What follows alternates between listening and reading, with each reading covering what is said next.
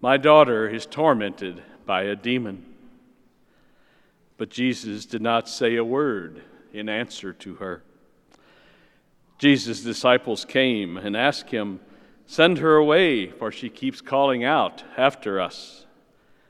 He said in reply, "I was sent only to the lost sheep of the house of Israel." But the woman came and did Jesus homage, saying, "Lord, help me." He said in reply, "It is not right to take the food of the children and throw it to the dogs." She said, "Please, Lord, for even the dogs eat the scraps that fall from the table of their masters." Then Jesus said to her in reply, "O woman, great is your faith. Let it be done for you as you wish." And the woman's daughter was healed from that hour. The Gospel of the Lord. Praise to you, Lord Jesus Christ.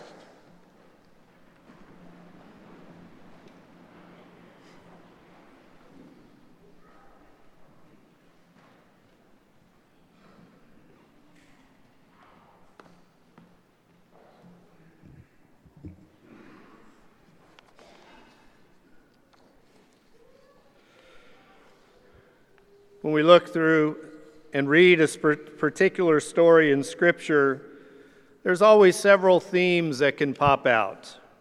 And in today's reading of the gospel story of Jesus and the Canaanite woman, persistence in prayer is one of them. That's not what I'm going to talk about today, but if you would like to read a reflection on that, please be sure to pick up a bulletin and read the column on that very topic. Instead, I want to focus on something that the early church had to struggle with, and that was God's offer of salvation made to the Gentiles? And if it was, did they first have to, at least for the men, have to be circumcised and follow all the Jewish law before they could be baptized? Jesus, of course, was a descendant of David. He fulfilled that covenant relationship that God made with his people Israel. When Jesus sent out his disciples 2 by 2, they were to seek out only the people of Israel. And in today's gospel, he tells the Canaanite woman that he was sent to seek out the lost sheep of Israel.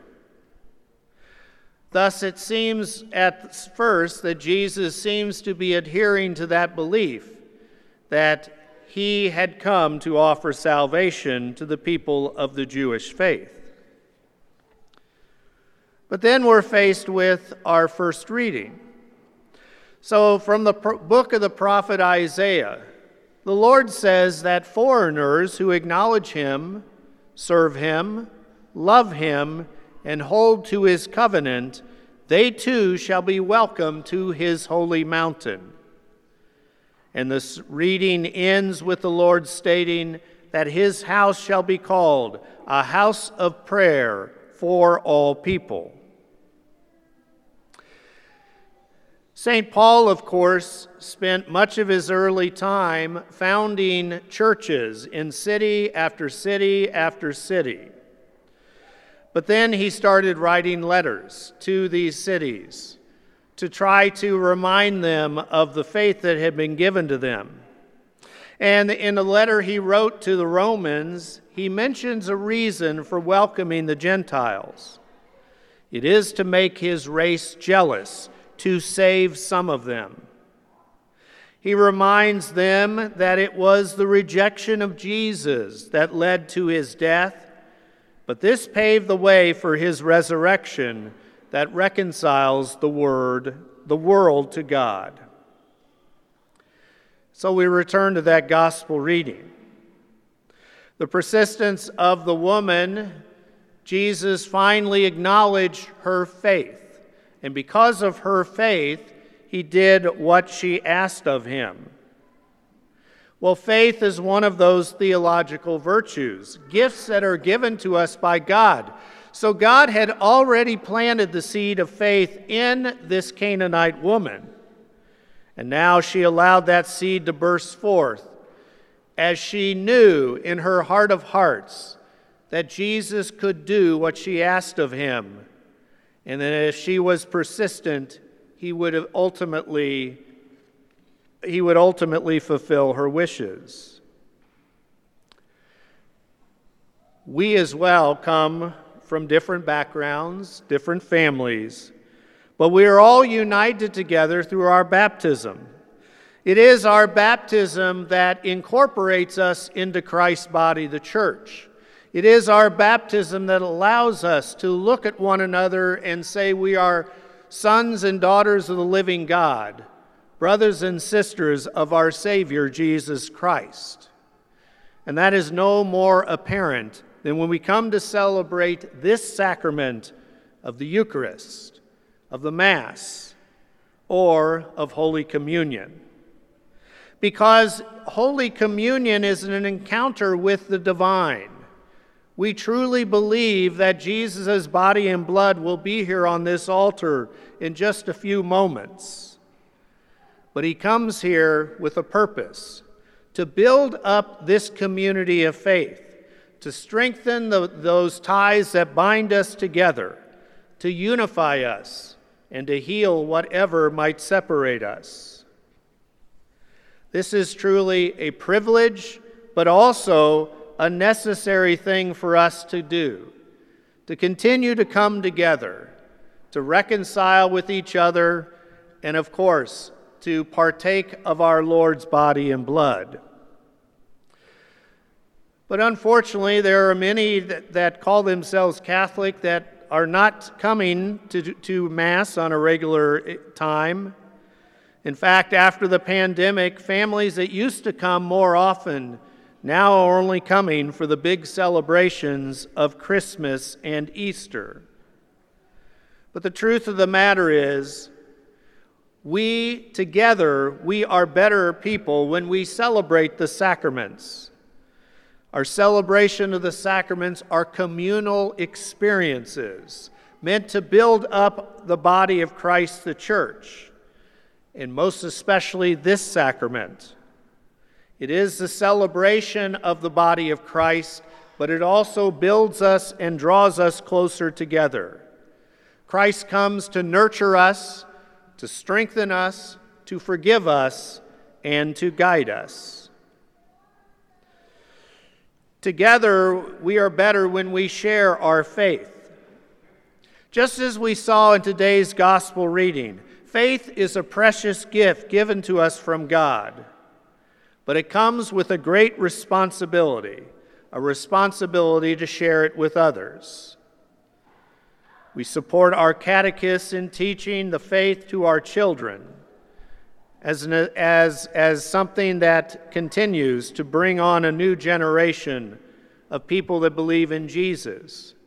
We also share our faith in Bible studies, RCIA classes, that strengthen us both as individuals but as members of this faith community. But we also share our faith and strengthen our faith every time we come together to celebrate Holy Communion. We first hear from God's living word in sacred scripture. We then hear it broken apart by us through the homily. And then as one body of Christ, we stand and we affirm our common faith by reciting together our creed. This is an opportunity every time we come together to strengthen our faith in God our Father, in Jesus his Son, and the Holy Spirit. Together we are better when we serve our neighbor. The duty of a Christian is to love one another as Jesus loves us, totally, selflessly. Each of us, as baptized members of Christ's church, are called to this duty, but our family of faith is called to this duty as well. Supporting the poor, the neglected, and the sick in our community is an essential part of our baptismal call.